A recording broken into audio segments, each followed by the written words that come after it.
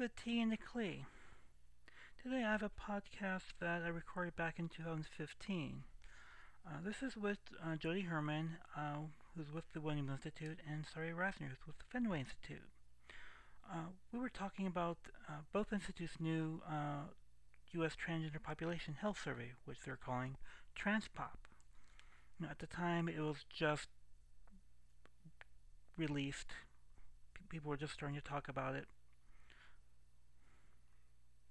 At the time, they just reported that they were starting this project. To this date, I don't think they've started collecting any data, but they do have a website. I hope to have them back in the future once things probably progress more, to talk more about how things were going, and perhaps even much later, talk about potential findings. So with that, let's hear from Sari and Jody on TransPop.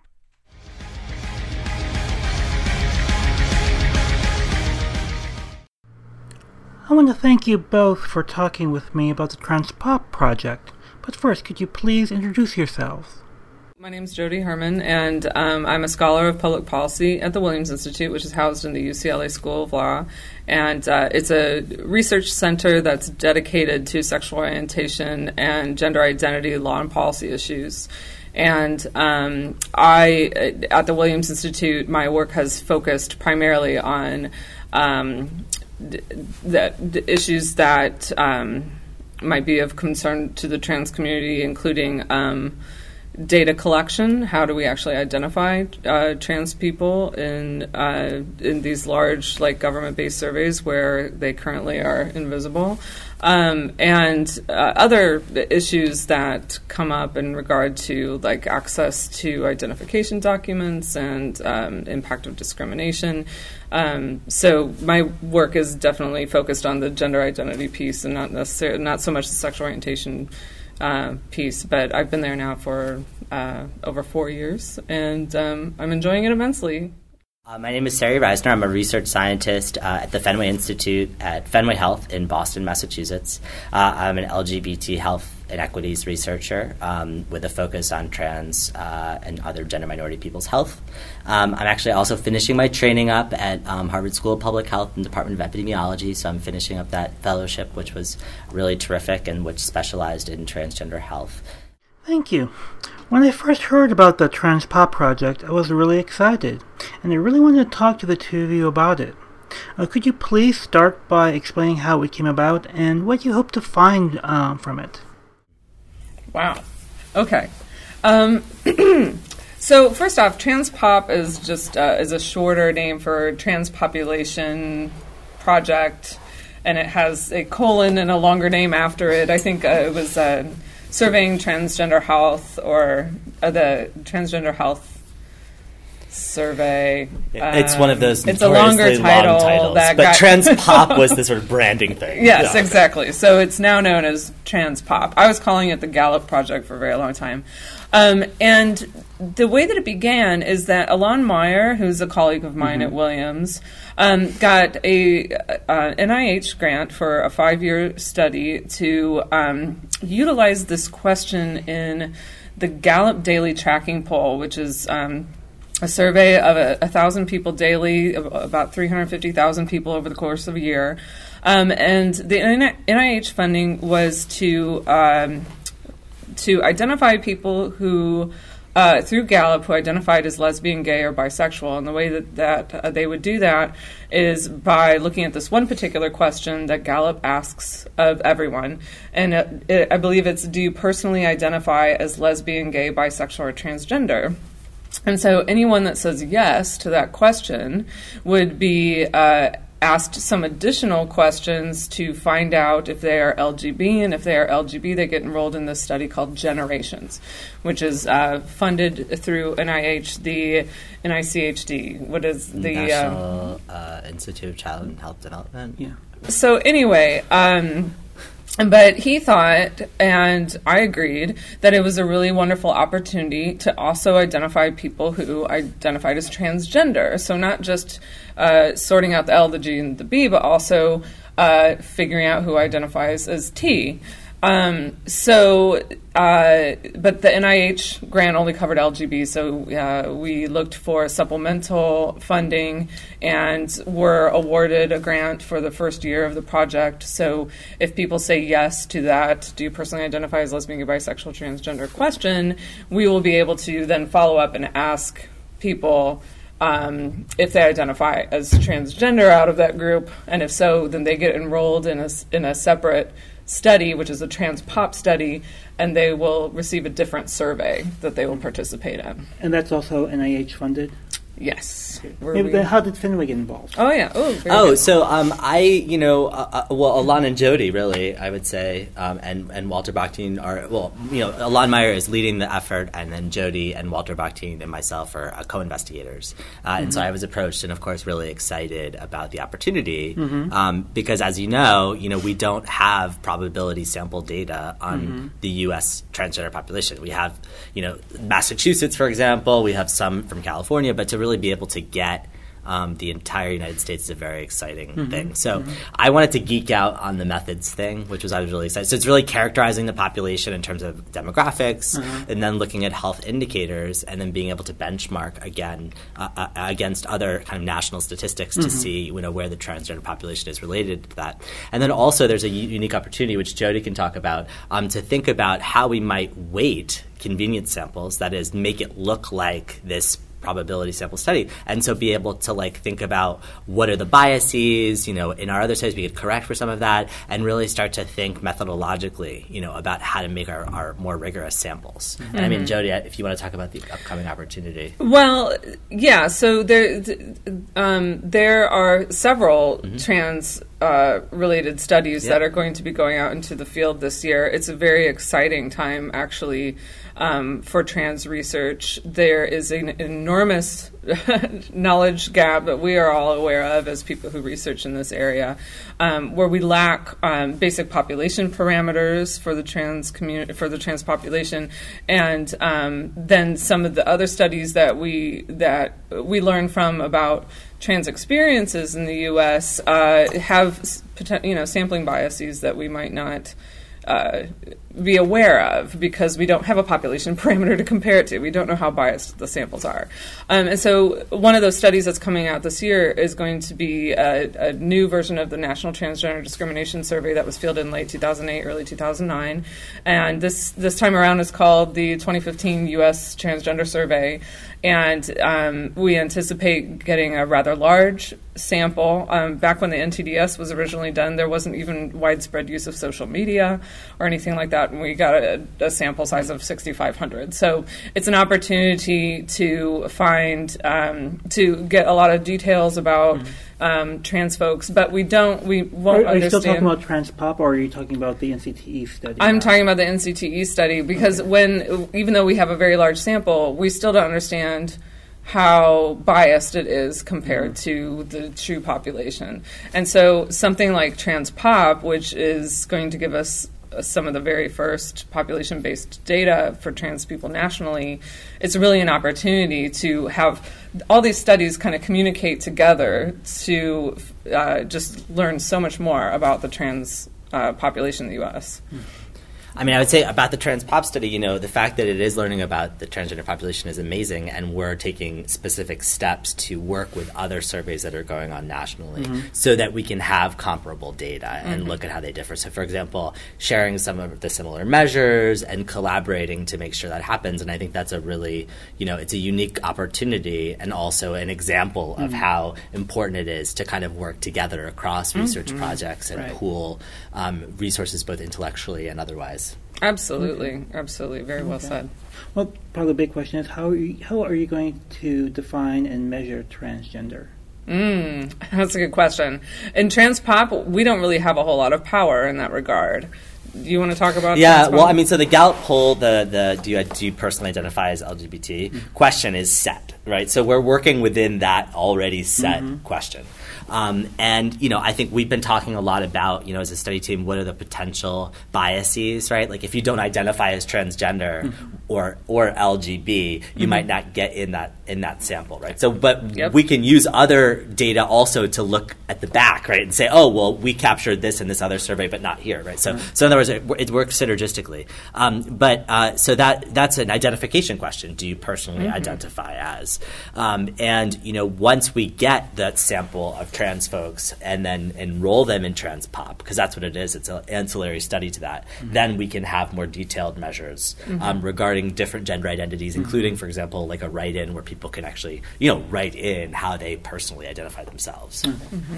So you'll be using the two-step? Then? Correct. Yeah, in our supplemental survey to the Gallup, but it is a limitation that is how we are enrolling people is through that identity-based question. So that's really sets up the limitations from the outset, and then we're going to try to be as expansive as possible in our in the survey that they would then be enrolled in. Okay, so. I'm a trans person, and I answered yes, I'm LGBT. What kind of questions would a trans person be expected to answer as part of TransPop? Well, there's the initial screener. So we have to be able to sort out non-transgender LGBT people and people who are trans and also LGBT.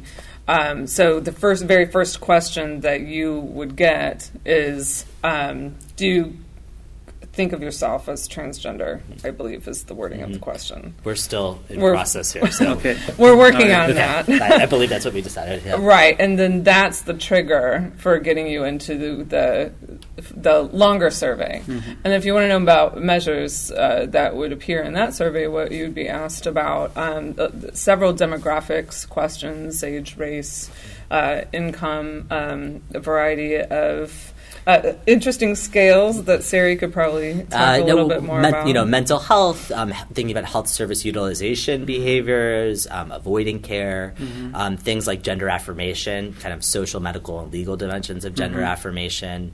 We're also talking about including physical health outcomes, asking people to self-report on their overall health. And again, we're choosing measures that would be consistent with other national surveys so that we can have a prevalence estimate that would be concordant. Right. Yeah, so we can say about how this population is the same or different from the U.S. population generally on a variety of those measures. Okay. So it starts out with Gallup and their study. So who will own this data set? Let me put it like that for a moment. Ooh. Well, that's a good question, actually. I need to read the contract, but the Gallup Daily Tracking Poll, the questions that are the usual part of the Gallup Daily Tracking Poll would belong to Gallup, and in order for us to access that data set, we would actually have to pay a substantial amount of money. But in regard to our data set, I believe that it would be, probably housed at UCLA, but the other institutions would be also have it, and then I think we would have some sort of process for a public distribution of that survey data. I mean, typically in the past when I've worked with data where there's a public distribution process, there's a form that people can fill out with a concept sheet, and the team reviews it, and there's a process for doing that. So it would be similar. I mean, not exactly that, but that there would be a process. So other individuals, say, other trans researchers, students, graduate students who are looking to do trans work, if they're looking for a data set for a master's or a PhD, they will eventually have access to this data set? Yeah. Given the process that we described, I think one of the things that we're trying to do is to make sure that there's not a lot of replication of one particular concept or one particular study. So if we know that 5 people are planning the same study, then we would be able to alert them and say, hey, wait a minute, this study is being planned 5 different ways already. So so that would be part of the gatekeeping process, but it's certainly not to prohibit anybody from using it. more of a absolutely trying to be helpful. Actually, exactly non-duplicative efforts rather than actually Right. restraining efforts. Well, with that in mind, what are the questions that you're interested in answering from this project? I mean, for me, I really, characterizing the general population and the health of the population, but this issue of weighting for me and being able to, figure out how does this sample look like convenience samples, how does it not, and how can we use both kind of to come up with probably, the trans population, I mean, in my mind, and this is not specific to the study, so this is just for me, as Sari Reisner talking. I mean, it might be that the transgender population is somewhere in the middle, or some combination of different approaches, So, but we don't have this probability sample yet, ever, so we don't know. So that's the exciting part of it. It is really our first attempt to get some basic characteristics about the trans population from a probability-based sample. So, one of we have some, I would say, very basic desires, but also some more complex desires for the survey. The basic desire is just to kind of map out demographics, right, and just be able to characterize the population that way.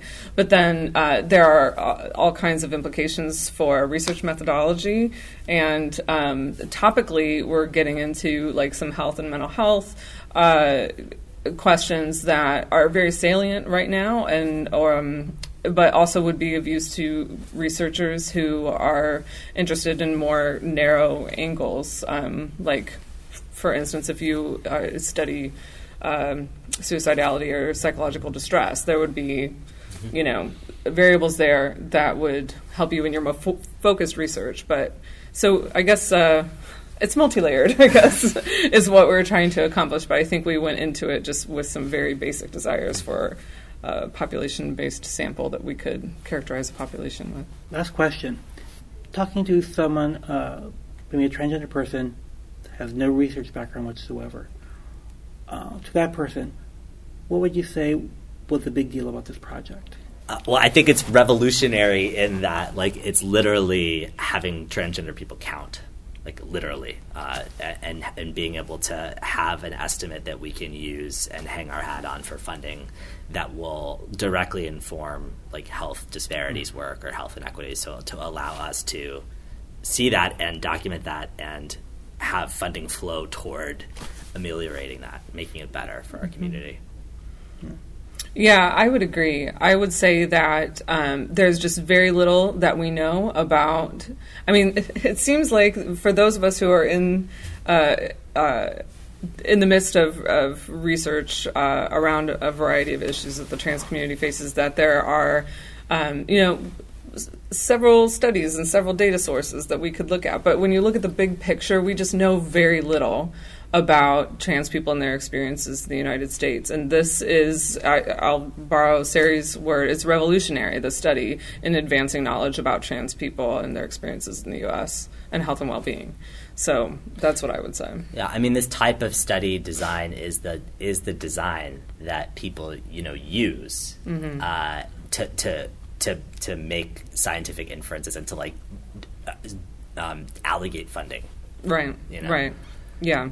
So instead of it's a community-based survey, which is, very necessary, and they have been incredibly helpful in understanding trans people's experiences.